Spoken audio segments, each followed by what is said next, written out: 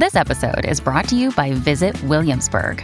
In Williamsburg, Virginia, there's never too much of a good thing. Whether you're a foodie, a golfer, a history buff, a shopaholic, an outdoor enthusiast, or a thrill seeker, you'll find what you came for here and more. So ask yourself, what is it you want? Discover Williamsburg and plan your trip at visitwilliamsburg.com. When you need mealtime inspiration, it's worth shopping Kroger, where you'll find over 30,000 mouth-watering choices that excite your inner foodie. And no matter what tasty choice you make, you'll enjoy our everyday low prices, plus extra ways to save, like digital coupons worth over $600 each week. You can also save up to $1 off per gallon at the pump with fuel points. More savings and more inspiring flavors make shopping Kroger worth it every time. Kroger, fresh for everyone. Fuel restrictions apply. Hey there everybody, and welcome to this video on diagnosing ADHD with the DSM-5-TR. I'm your host, Dr. Dawn-Elise Snipes. In this presentation, we are very simply going to review the diagnostic criteria for ADHD in the new DSM, which is now called the DSM-5-TR. So let's start out at the very beginning. In order to diagnose ADD, ADHD, and in the DSM it's simply referred to as ADHD, we need the 12-6-6, and I try to give you little mnemonics and things to help you remember. So if you're taking the NCMHCE or if you're new to diagnosis, it's a little bit easier to remember all of the criteria because there's a lot of stuff to remember from the DSM, which is over 1,000 pages. In order to be diagnosed with ADHD, the person has to be 12 years or younger when the symptoms start.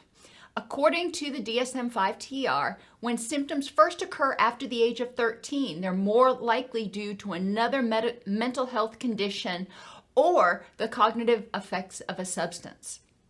So that's your 12. Symptoms have to start before the age of 12. You have to have 6 symptoms of either hyperactivity or inattentiveness, or 6 symptoms of both if you want the combined type. But you have to have a minimum of 6 symptoms for children. If the person is 17 or older when they're being diagnosed, the number of symptoms decreases to 5. So it's 6 symptoms for 6 months or more, and the person has to be 12 years old or younger when the symptoms start. Now, you can diagnose ADHD in an adult. However, you have to do a retrospective analysis and make sure that the symptoms began before the age of 12. According to the text, self-report is highly unreliable, so it's good to use ancillary resources, but you have these 6 symptoms or more that are lasting for 6 months or more. They're present in multiple situations. They interfere with functioning or development, and they are not exclusive to a psychotic episode or explained by another mental disorder. And there are a lot of them in the differential diagnosis category, but we'll get there. Scaffold is the mnemonic I use for inattention. And yes, I know scaffold doesn't typically have 2 L's, but it was either scaffold L or L scaffold, or just throw that extra L in there. So the mnemonic is scaffold. Sustained mental effort is avoided. The person with ADHD is going to have a lot of resistance to things like standardized testing, to things like reading a lot of material if they have to read 2 or 3 chapters or a really long chapter. Even sustained mental effort sometimes in activities can be overwhelming for the person. Careless mistakes or poor attention to details.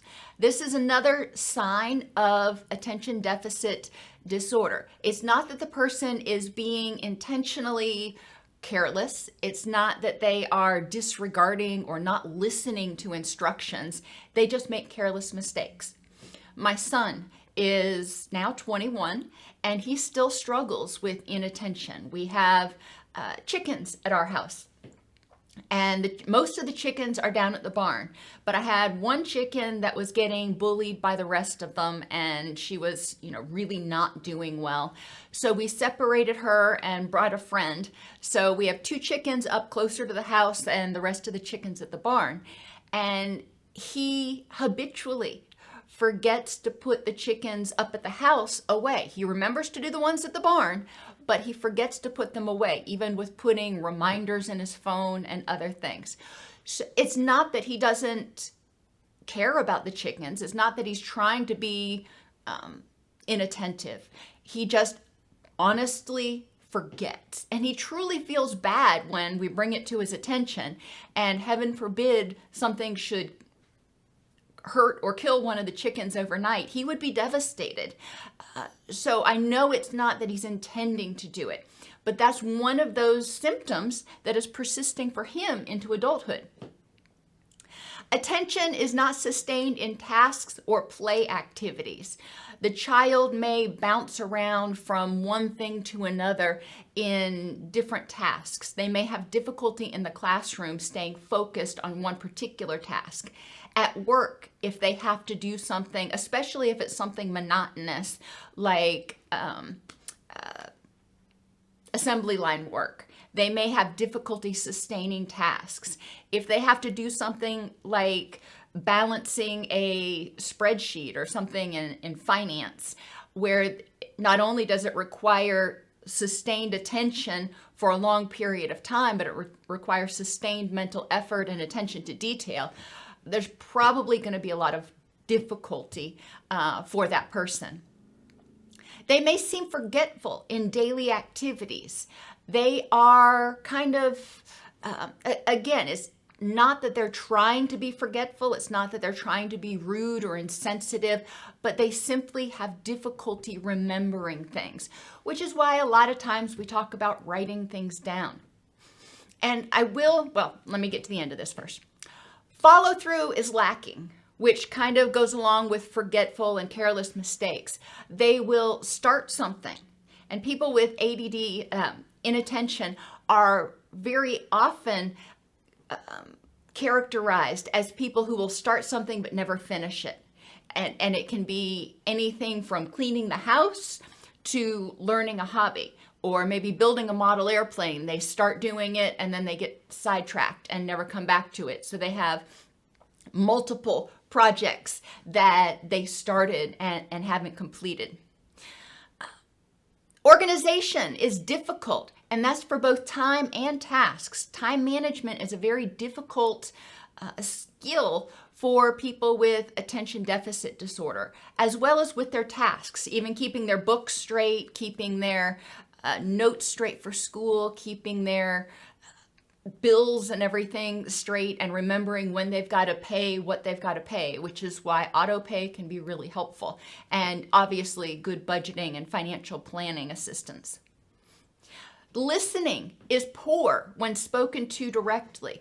The person with ADD, ADHD may have difficulty sustaining attention for a long period of time, especially if they're in an environment where there's distractions.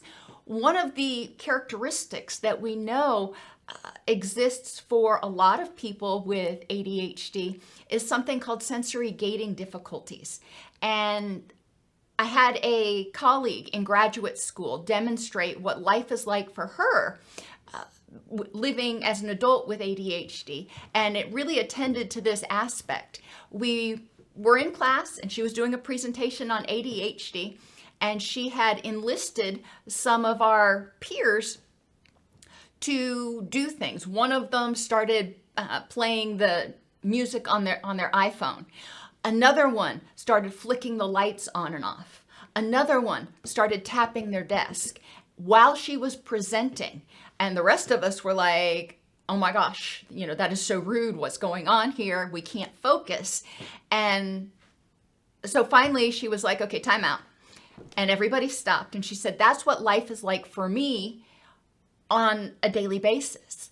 People with sensory gating difficulties have difficulty figuring out which sensory stimulus is important to pay attention to and which sensory stimulus is unimportant.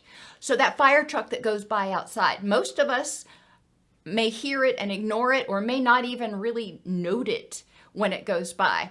A person with ADHD is going to notice that as much as the teacher speaking.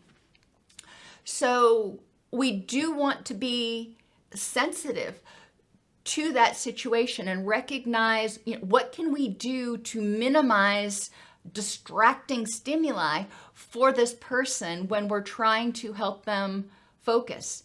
Even during standardized testing and testing period at school, it can be difficult for students that have other people in the room, because every time somebody moves or starts tapping or sneezes or does something else, it will draw their attention. And which is why some people with ADHD, especially inattentive type, may need to be in an environment in which external stimulus is limited while they're taking that test in order to help prevent their attention from being distracted. It can also be helpful for people who are having difficulty listening to encourage eye contact. If they are focusing on you, then at least the visual stimulus is focused on you. It's not going to do everything, but it can be helpful, especially with young children. They may lose things necessary for tasks. A lot of us, when we get caught up in the hubbub of the day-to-day, we may lose things. I know sometimes I'll walk in and the dogs will be going nuts and my kids will want something, and I'll forget by the time the next morning comes around where I put down my purse and my keys. Normally I have a place where I keep them right in the foyer, but if I get distracted when I walk in, I may forget. Now, I don't have ADD or ADHD, so imagine what that must be like every time you walk in somewhere, having your attention pulled in a million different directions, and then trying to remember, where did I put that thing? Where did I put my glasses? Where did I leave my keys? So that can be difficult. Creating environments that are conducive for a person that has these types of challenges. For example, having a foyer area that a person walks into that is separated from the rest of the house. Maybe they come in through a mudroom where they have a basket to put their things in. That can be helpful. So the next morning, they don't get frustrated running around going, where did I put my book bag? Where did I put this? Where did I put that? Lists can also be helpful for anybody, but making a list of what is needed for particular things and even laminating it or putting it, if you don't have a laminating machine, no biggie, put it in a Ziploc bag. That way it can be kept and it doesn't get all mucked up, or at least not as easily. But you can go through that checklist. I have one in my gym bag, so I don't forget, because I got tired of getting to the gym and being in the shower and realizing that I forgot something crucial. So it isn't helpful for a lot of people, but for people with ADD, this can be huge. And distracted easily by extraneous stimuli. In adults and people 17 years old and older, this also may include unrelated thoughts. Your mind goes in 6 different directions, or monkey mind. So we do want to look at these different things. We also want to consider how all of these symptoms impact the individual. Even if they don't meet the full criteria for ADD, ADHD, it's important to address the symptoms, because these symptoms are going to have a significant deleterious effect on their relationships, on their self-esteem, on their sense of self-efficacy. So interventions are important. The next criteria is for hyperactivity. Now, you can have inattentive type where the person has meets 6 criteria for inattentiveness, or hyperactive type where they meet 6 criteria for hyperactivity, or combined type, in which they meet 6 criteria for each. Or if the person is 17 years old or older, they meet 5 criteria for each. This one, again, I know the mnemonic is not spelled correctly. There should be a second O in 2. However, in order to make it make sense, I put, it's just run too fast, and 2 is spelled simply with 1 O. And so that makes sense with hyperactivity. With inattentiveness, scaffold. Remember, scaffolding is what you set up to help build something, to help sustain something. Scaffolding in behaviorism is when we help people, we allow people to do whatever they can up to the point they can't do it anymore, and then we provide assistance. We provide scaffolding or a framework to help them better accomplish that goal. So scaffold makes sense for inattention. Run too fast makes sense for hyperactivity to me. And I like to have my mnemonics kind of make sense to what I'm looking at, just because there are so many, it's easier to remember. Criteria. The person runs around a lot or is restless and gets out of their chair when they are supposed to be sitting still. They're unable to wait their turn. They tend to interrupt. They tend to jump in line. They're noisy, not able to play quietly. They may tend to interrupt people. They may be like they're on the go, kind of like the Energizer Bunny that just kind of never stops going. They may fidget or squirm a lot in their seat. They may blurt out answers to questions or finish people's sentences. Sitting still is very, very difficult for the person with the hyperactive type. Sitting in class, sitting in the car, sitting at dinner, sitting in church, any of those things that require sustained sitting, especially sustained sitting where the person is expected to remain calm and quiet, can be exceptionally challenging. And they may talk excessively. The person with ADHD tends to talk a lot, and they may, they talk excessively. What I was getting to earlier, there is a lot of overlap and comorbidity between ADHD and giftedness. Children who are gifted often talk a lot. They often get bored very easily and fidget or squirm. They often, their mind goes really, really fast, so they may make mistakes in what they're writing down because their brain is going faster than their hand. There is a doctor from the University of Wisconsin Medical School that I will put a link to his video in the notes to this video that talks about differential diagnosis between ADHD, autism, Asperger's, it was filmed a while ago, and giftedness. And he talks about how they can be differentially diagnosed or may co-occur. It is important, as with all disorders, to examine what exactly is causing this symptom and what is the best way to mitigate it for this person. You can be gifted and have ADHD. Okay, that's fine. What are your presenting symptoms? In what situation? And what strategies will help you in that situation minimize the impact of this problem? Specifiers for ADHD. You can have the combined type that I've talked about. You have 5 or 6 criteria of each, depending on age. Inattentive. The person meets the criteria for the inattentive type. Or hyperactive. They meet criteria for hyperactive type.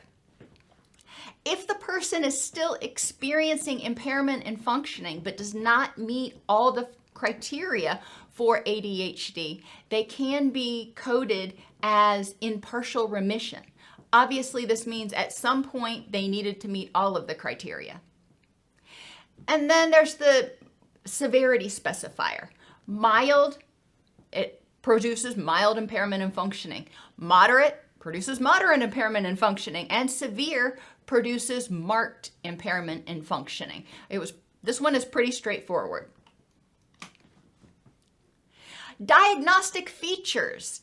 The symptoms vary depending on the context and may be minimal at times. And this is another one of those mnemonics. When I was growing up, if you were out of luck, if you were having difficulty, or in this case, if the person's extremely symptomatic, you may say they're kind of up the creek without a paddle because they're having difficulty functioning or surviving a particular situation. In this case, the mnemonic is canoer because the person is up the creek with a paddle. They're actually able to manage their symptoms. Canoer stands for close supervision. If someone has ADD or ADHD and is under close supervision, they may be able to manage their symptoms, especially if that person providing close supervision gives them cues and provides early intervention tips. So if they notice that Johnny is starting to get distracted, they help Johnny redirect attention to the task at hand. That can help quite a bit. And activities that are especially interesting. We often think of people with ADHD as not being able to focus their attention at all. In fact, people with ADHD have difficulty focusing their attention on things that are not very interesting. Now let's think about neurotransmitters for a minute. What happens when we engage in something really interesting? We have a surge of dopamine and norepinephrine, both of which are known to be low in people with ADHD. Norepinephrine is our attention neurochemical.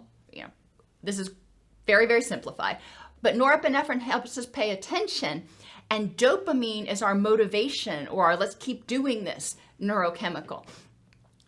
Therefore, it makes sense. If the activities are not very interesting and the person is already deficient in dopamine and norepinephrine, then they may have difficulty sustaining attention and managing symptoms. But if something is especially interesting, their brain is just pumping out dopamine and norepinephrine that can help them focus and stay on task. If it's a novel setting, that also can reduce symptoms for some. For other people, it seems to increase symptoms because they are so distracted by all of the things that are going on around them and the newness of the situation.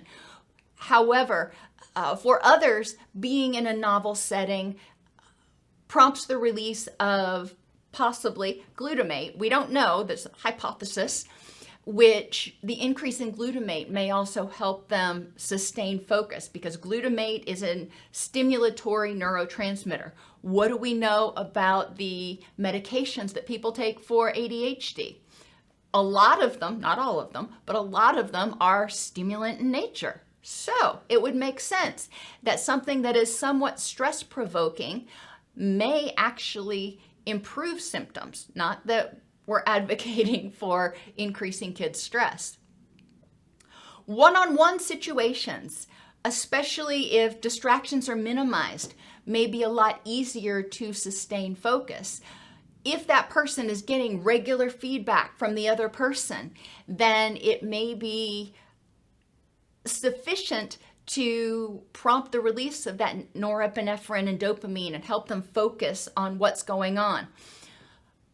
This is especially true in clinical experience when people are in a one-on-one situation and they are really engaged with the other person, or they're getting to talk a lot, they're sort of dominating the conversation. But a lot of times, one-on-one, people do a lot better. Group therapy for people with ADHD is not really usually extremely effective. ADHD co-occurs with substance use quite a bit. And I bring this up because a lot of substance use treatment, your partial hospitalization, intensive outpatient, residential treatment. The majority of treatment, even your support group meetings, are group oriented. And this can be just intensely difficult for a person with ADHD, especially a person with ADHD in early recovery, where their neurotransmitters and their brain is still recovering from the effects of the substance. If the external stimulation is consistent, then the person may do something that we call habituating to that stimulation. And if they're in an environment, say they're in the middle of New York City or something, and they have the windows open, and the hum of the traffic is consistent, it's not punctuated by sirens or anything, it's just a constant hum of the traffic, then they may not be as easily distracted. And if they receive frequent rewards for appropriate behavior, this can, number one, shape the behavior, but those rewards prompt the release of, guess what? Dopamine and norepinephrine. So that can contribute to improving or regulating the neurotransmitter balance in the person with ADHD. I encourage you to think about why symptoms may be reduced in these situations other than what we talked about. And remember, a lot of it has to do with their ability or inability to gate or ignore certain stimuli in the environment, and to their low levels of norepinephrine and dopamine. Associated features. These are things that commonly co-occur. They don't cause, but they commonly co-occur with ADHD. Delays in language, motor, or social development. Well, think about the symptoms and think about how that would make sense. Children who have difficulty focusing, difficulty with sustained attention, may have developmental delays. Emotional dysregulation is also very common, and it may not be a sign of a bigger personality disorder or something. It may be simply, or pseudo-simply, that the person is under a lot of stress and they have difficulty with impulse control. Children are known to be more likely to emotionally dysregulate because they have less impulse control. They have fewer coping skills. They have fewer experiences to guide their coping. Therefore, emotional dysregulation typically can easily become a problem, and a lot of times children have a lower frustration tolerance because they don't have the skills. In order to develop the skills, they have to have attention and focus and guidance in some of the identifying some of the triggers, identifying the emotion, and regulating their own emotions. Those are skills that people learn. And if they're having difficulty with learning because of their hyperactivity or their inattention, then they're going to have difficulty mastering those skills. They may also have neurocognitive deficits in working memory, set shifting or switching gears, reaction time variability, and vigilance. This is slightly reworded from the DSM-5. However, it's important to note these things. If the person has difficulty with working memory, what interventions can you employ to help them with that, to help them remember?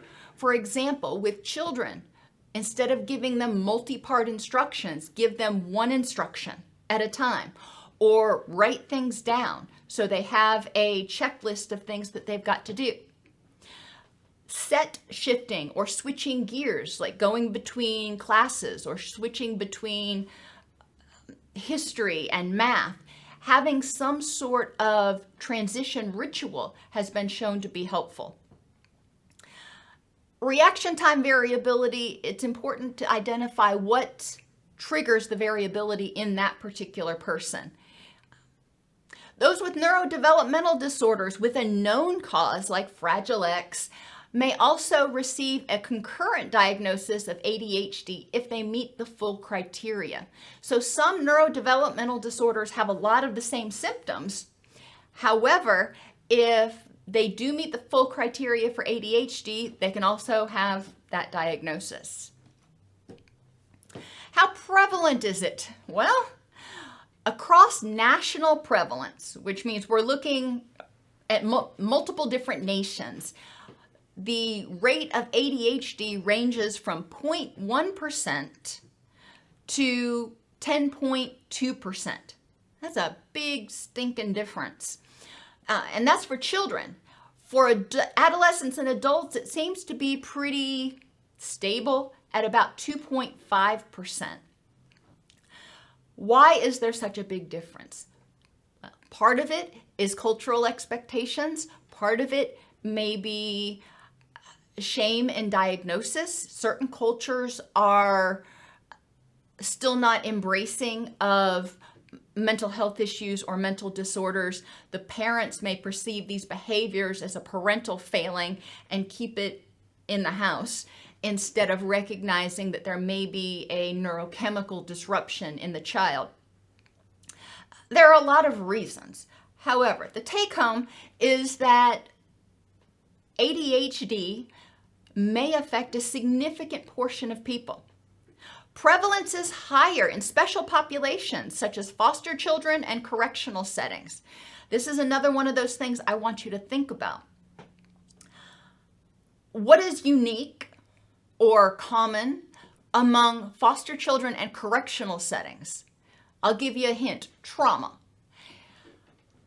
When we get to differential diagnosis, you will see that the DSM highlights the fact that a person with PTSD can present with all of the symptoms to meet the criteria for ADHD. We need to rule out whether the symptoms were present before the trauma or not, and whether the symptoms are being caused as a result of traumatic impairment, for lack of a better word. If the symptoms are being caused by the trauma, the hypervigilance, difficulty sleeping, impulsivity, then that would be a PTSD diagnosis. Foster children experience trauma. They wouldn't be being taken out of their house if there wasn't trauma going on, and being taken out of the house can be traumatic. Foster children have a higher rate of fetal alcohol spectrum disorders.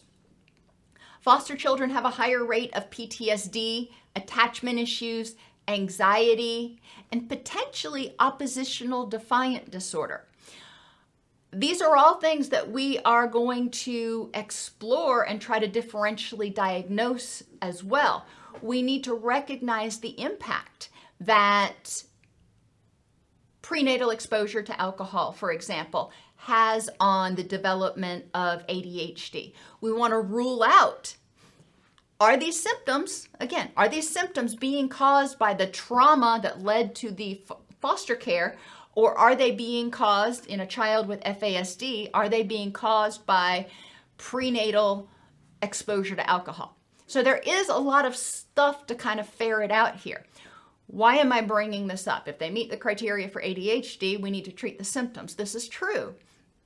However, we also don't want to miss underlying diagnoses that will complicate the picture and potentially prevent full treatment or full symptom remission. Correctional settings have repeatedly been shown to have people in them that have a much higher rate of PTSD or CPTSD, borderline personality disorder, and fetal alcohol spectrum disorders. We see a higher proportion of these diagnoses in correctional settings than in the non-correctional settings. Likewise, we see a higher prevalence of ADHD in both of these settings. Start getting curious. Why? What are the common threads here? And in what ways might trauma and developmental issues be related to later life challenges? Development and course. According to the DSM-5 TR, preschool primary manifestation is hyperactivity. Now, if you've been around preschool kids, you know they can be pretty hyperactive anyway. We also need to ask, what else might cause hyperactivity in preschool? There's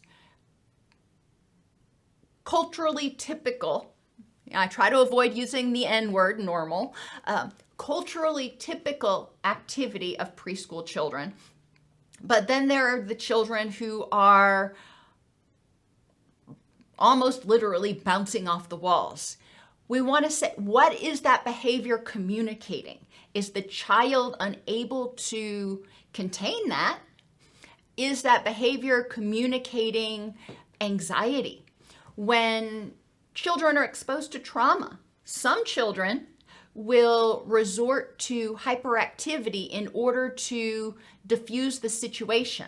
If I can draw the attention over here, they'll quit fighting. We do see some of these behaviors in children who've been exposed to trauma, exposed to domestic violence. Obviously, we also see them in children who haven't been exposed to those things, who have ADHD. It's always important to ask, what is this behavior saying, and what might be the potential biopsychosocial environmental causes? ADHD is often not diagnosed until elementary school. Preschool and kindergarten is much less structured, so it is easier for them to fly under the radar, so to speak, or easier for the symptoms to be minimized as just quote, normal behavior. It's important to pay attention to how culturally appropriate or culturally normative, I don't like saying normal, but I'm struggling to find an alternative, that the child's behavior is at any point in time. The earlier the child can experience interventions, the better the outcomes in later life. So earlier intervention can be very, very helpful. Once they get to first grade, it becomes much more structured, and children may have more behavioral problems or may exhibit more issues with going to school because of their symptoms. My son, again, using him as an example, no HIPAA issues there, when he was in first grade, told me that he couldn't go to school because he had carnitors in his tummy. And at his particular school, he was told that when he finished his assignment, he had to put his head down on his desk and wait until everybody else was done. There were no options for doing anything else. For a child with ADHD, that is torturous. Therefore, he struggled. He knew that he wasn't supposed to, quote, act out, and he was trying to resist that. However, he also had all this stuff going on inside him that was kind of making him feel like he wanted to crawl out of his skin. And it would make him feel literally physically ill in the morning. I bring this up because a lot of times children who are not behavior problems get missed. If they're not the ones acting out, they're not the ones getting the red light on the behavior chart, then they're considered okay. And that is not necessarily the case. We need to attend to all children, regardless of how their symptoms manifest. Typically, ADHD is stable through adolescence, but inner feelings of restlessness and impatience may persist. In my opinion, now this isn't in the DSM, but in my opinion, if the child is able to reduce some of their symptoms in adolescence, and instead of getting out of their seat and fidgeting, or fidgeting at the table or something all of the time, and restrain it to feelings of restlessness and impatience, that's not a quality of life that I would wish on a child, but that does show a strength. That shows that they have done something to develop some adaptive skills to restrain their outward behavior. I'd like to point that out because so often people who are being diagnosed with ADHD have always been told that they fail at this, they fail at that, they can't do this, they can't do that. Well, let's look at what strengths they had. How have they managed to cope until now? What do these behaviors mean? How have they managed to cope until now? What can we build on? A certain percentage of youth with ADHD may go on to develop antisocial behaviors in adolescence. Think about why that might be. One of the core features of antisocial behavior is a lack of empathy and a persistent manipulation of others for their own gain. How do you get from one to the other? I would posit, and I would, encourage you to think about it and think about your explanations for why this might happen. I would posit that in a certain percentage of youth, their behaviors feel so out of control and they've gotten punished so often for their behaviors. Instead of getting help, they've gotten punished, that they've shut off that empathy. And they have potentially learned to use their skills for their own benefit.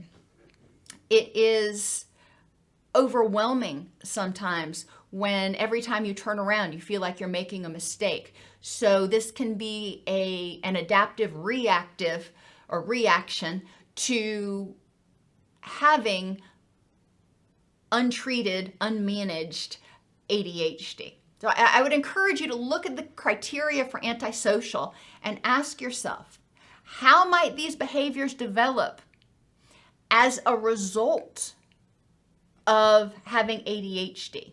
What are these behaviors saying? And what benefit are these behaviors giving the person with ADHD? As adults, people often still continue to struggle with impulsivity. Risk and prognostic factors. The prognosis is worse for people who have higher levels of impulsivity, higher levels of negative emotionality, higher levels of novelty seeking, and extremely low birth weight. They didn't specify whether it was only someone with a very low birth weight who was born at term, or if it also included those who were premature. I would hypothesize that it also does include premature infants because they're born before they're finished developing. Exposure to tobacco or alcohol in utero is also strongly associated, correlated with children who end up developing ADHD later on. Neurotoxin exposure, such as lead, and in the research they also talked about POFAs and phthalates and other things. We are not endocrinologists. What's important to recognize is that neurotoxin exposure can impact neural development and lead to neurodevelopmental problems, including but not limited to ADHD. Encephalitis, which is swelling of the brain, can be caused by a virus. It is also associated with later on development of ADHD. Family interaction patterns may result in development of conduct problems. Family interaction patterns that are not supportive, that don't help the child learn how to manage their symptoms, that blame the child for their symptoms. You can see how this might inspire resentment and irritability and aggression and feeling completely out of control in a child with ADHD. It's important to recognize, and it can be an upward spiral or a downward spiral. If the family is responsive and provides the tools and scaffolding necessary for the child to learn how to manage their symptoms, then they are probably going to do a lot better. If the family either ignores it or worse yet, shames it, scolds it, criticizes it, then the outlook for the child is a lot worse. And diet sensitivities was also mentioned fleetingly in the DSM-5 TR. This can be a risk factor for later development of ADHD. And they really didn't talk a lot about that. The research really didn't show a lot about that in recent meta-analyses. But clinically speaking, I've talked to enough people that have indicated that people with ADHD often tend to be more sensitive to certain things in the diet. And it's not uniform for everybody. You can't say that this additive or this food will cause or worsen ADHD symptoms for any individual. But it is important to recognize that a lot of people with ADHD do tend to have some diet sensitivities. Now, I put rule out. The DSM-5 TR lists it under a risk and prognostic factor. However, I also think it's important to rule out whether the person's symptoms are being caused by a diet sensitivity. Now, follow me here. It may be an extreme case, but for a child who has gluten intolerance and Crohn's disease, that systemic inflammation can make it harder to sleep. It can make it harder to concentrate. It can make it harder to sustain attention. It can make it harder to pay attention and focus on one thing because you're in pain. And when we're in pain, our stress response system is triggered, that HPA axis, so we naturally tend to become more hypervigilant. It is possible that certain underlying health conditions may produce symptoms that mimic ADHD. However, when that physiological issue is addressed and effectively managed, then the symptoms would go away. If the physiological issue is addressed and the symptoms persist, then we know that the ADHD is still there. Associated features. Individuals with ADHD may exhibit neurocognitive deficits in a variety of areas, including working memory, set shifting, reaction time variability, response inhibition. Neurobiological features regarding reduced brain volume and delays in cortical maturation are all eliminated from what was in the DSM-5. So I thought that was kind of interesting. Marked co-occurring clumsiness and motor delays. If you have somebody with ADHD, we know that they may have some delays in motor development. But marked co-occurring clumsiness and motor delays should be coded as developmental coordination disorder. That's just another disorder or diagnosis that you need to be aware of. Culture-related issues. Mislabeling ADHD symptoms as oppositional or disruptive in socially oppressed ethnic or racialized groups because of an explicit or implicit clinician bias may lead to overdiagnosis of disruptive disorders in these populations. We want to pay attention to what is really there versus what our expectations are. What is really there versus what our interpretation is. What's causing the symptom versus what our interpretation is, in order to be sensitive. We also need to be sensitive to what is culturally normative for that particular person. Certain cultures are far more reserved. Therefore, what might be typical in one culture may not be typical in another culture. Additionally, it notes there's a higher prevalence in non-Latinx white youth, which may also be influenced by a greater parental demand for diagnosis of behaviors seen as ADHD related. Basically, they theorize that non-Latinx white families may present and push for an ADHD diagnosis a lot more insistently and a lot more frequently than those from oppressed ethnic or racialized groups. Additionally, non-Latinx white youth may have more access to mental health care. They may be more embracing of mental health care, whereas other cultures may resist mental health care, again, because it's seen as shameful and not acceptable. Sex and gender-related diagnostic issues. This was formerly just gender-related.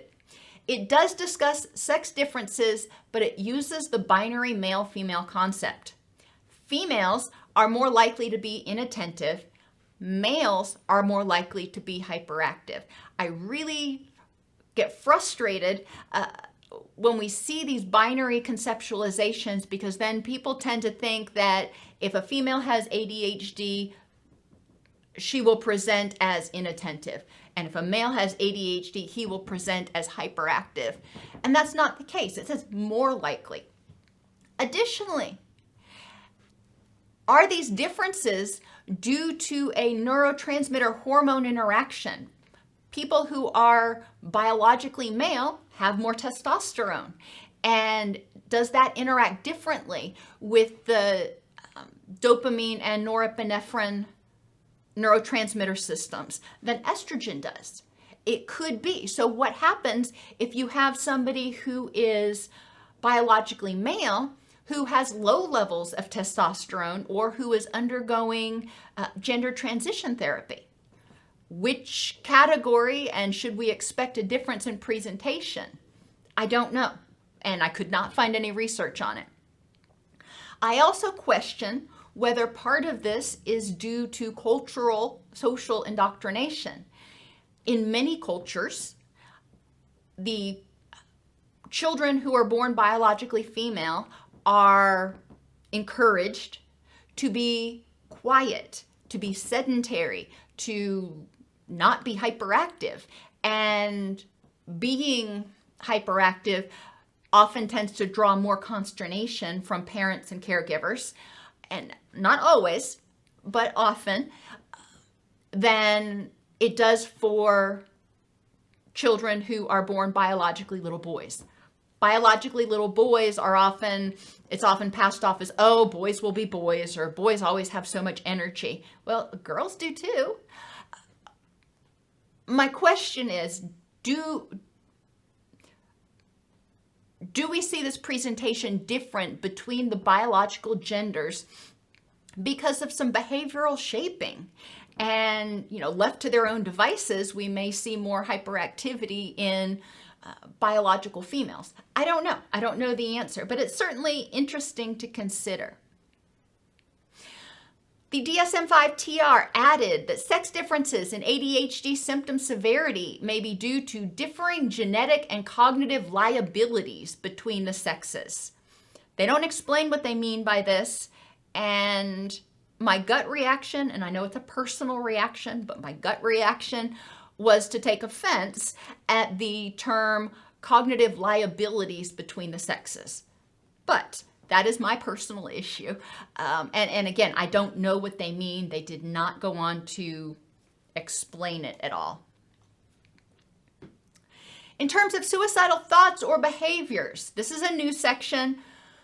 The only notable information in that section for the purposes of regular diagnosis was that people with ADHD have an increased risk of ideation and attempts even when comorbidity is controlled for. So even if you take out the depression and control for depression and anxiety and those other things, if a person has ADHD, they are at an increased risk of ideation and attempts. Well, think back. What are we talking about with some symptoms? Impulsivity, social intrusion, and a lot of their symptoms often cause psychosocial difficulties leading to lower self-esteem, reduced social support, etc.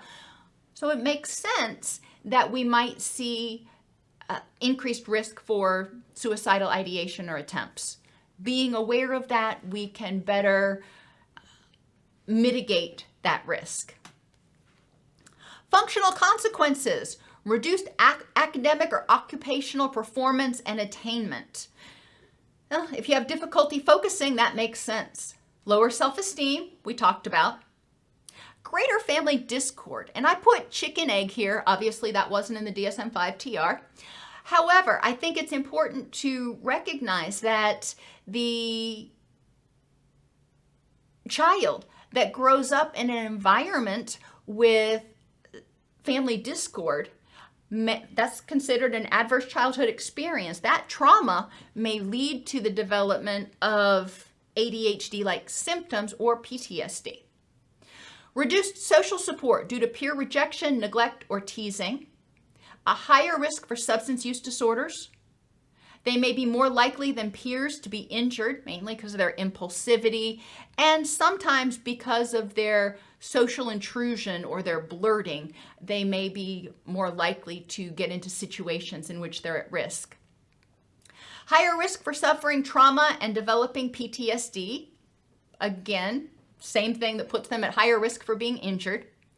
And there also may be an elevated likelihood of obesity and hypertension. Thought that was interesting. Differential diagnosis, and I know I'm running short on time here, so I'm just going to go through these really quick. PTSD was added in the DSM-5 TR, so score for that. Symptoms in PTSD are trauma-related but can mimic ADHD. Parents may inadvertently minimize trauma symptoms. They may not understand the symptoms of trauma, so they assume this is ADHD or oppositional defiant disorder, when in reality, these are trauma reactions. Oppositional defiant disorder, in this diagnosis, symptoms are due to confirmation resistance. They don't want to follow instructions, not because they have an inability to sustain attention or control their impulses. So in oppositional defiant, it's willful resistance. Intermittent explosive disorder displays extreme hostility toward others, but no difficulty sustaining attention. Now, intermittent explosive and ADHD can co-occur, but we typically don't see extreme hostility towards others in ADHD alone. Autism, stereotypic movement versus restlessness and fidgetiness. In autism and autism spectrum disorders, we see the movements as being very repetitive and stereotyped, not just random fidgeting and restlessness. And tantrums in autism are often due to difficulty with change. Again, not due to lack of self-control or difficulty controlling impulses. Tourette's, it's important to differentiate tics from fidgetiness, and the DSM identifies that this can be really difficult and may require sustained observation. In specific learning disorders, inattention is only present during the learning disordered task. So if the symptoms are present in multiple situations and pervasive, then it's not a learning disorder. You can have them co-occur.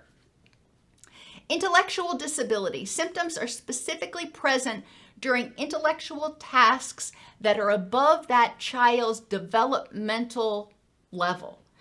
Not their chronological level, but their developmental level.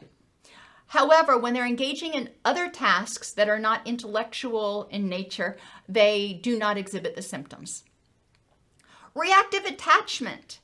In reactive attachment disorder, the person often fails to meet full ADHD criteria and often has a lack of enduring relationships.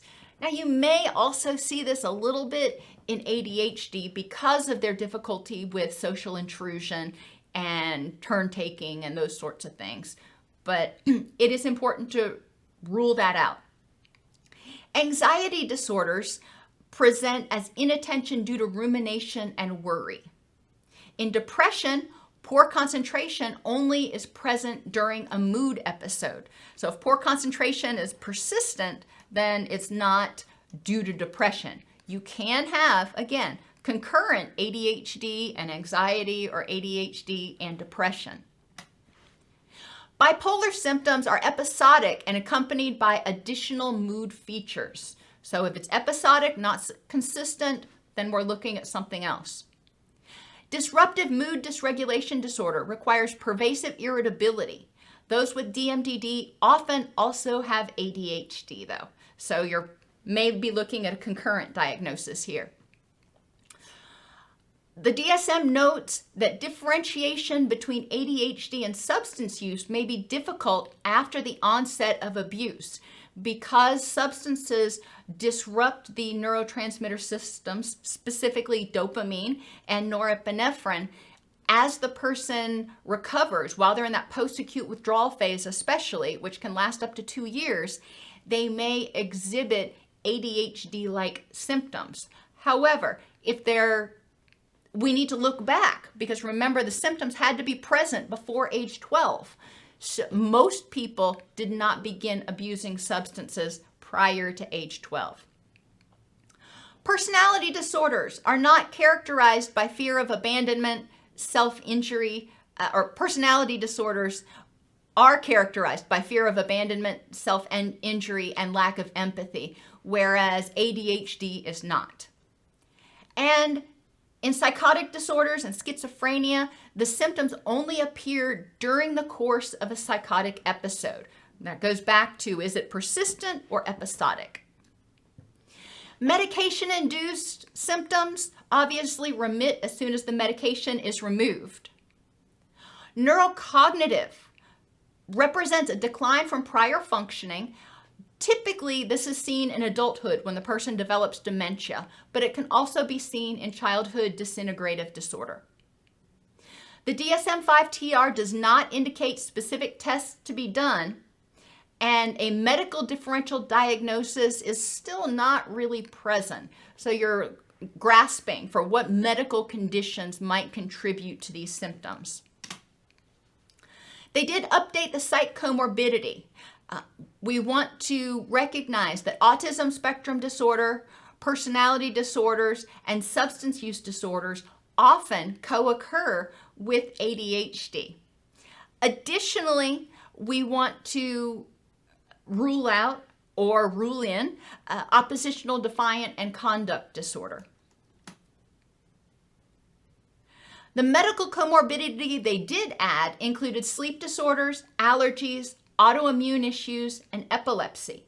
However, they did not include obesity, which may be causally related according to current research, and obstructive sleep apnea, which may also be causally related. As the person loses sleep because of breathing difficulties at night, it may contribute to daytime symptoms of ADHD. Basic diagnostic criteria for ADHD remains largely unchanged, with the exception of they added the differential diagnosis for PTSD. Our understanding of the development course, cultural influences, and comorbidities, however, has changed. That might give you a better clinical picture and a better idea of other questions to ask if the person is not responding as you would expect to first-line ADHD treatments.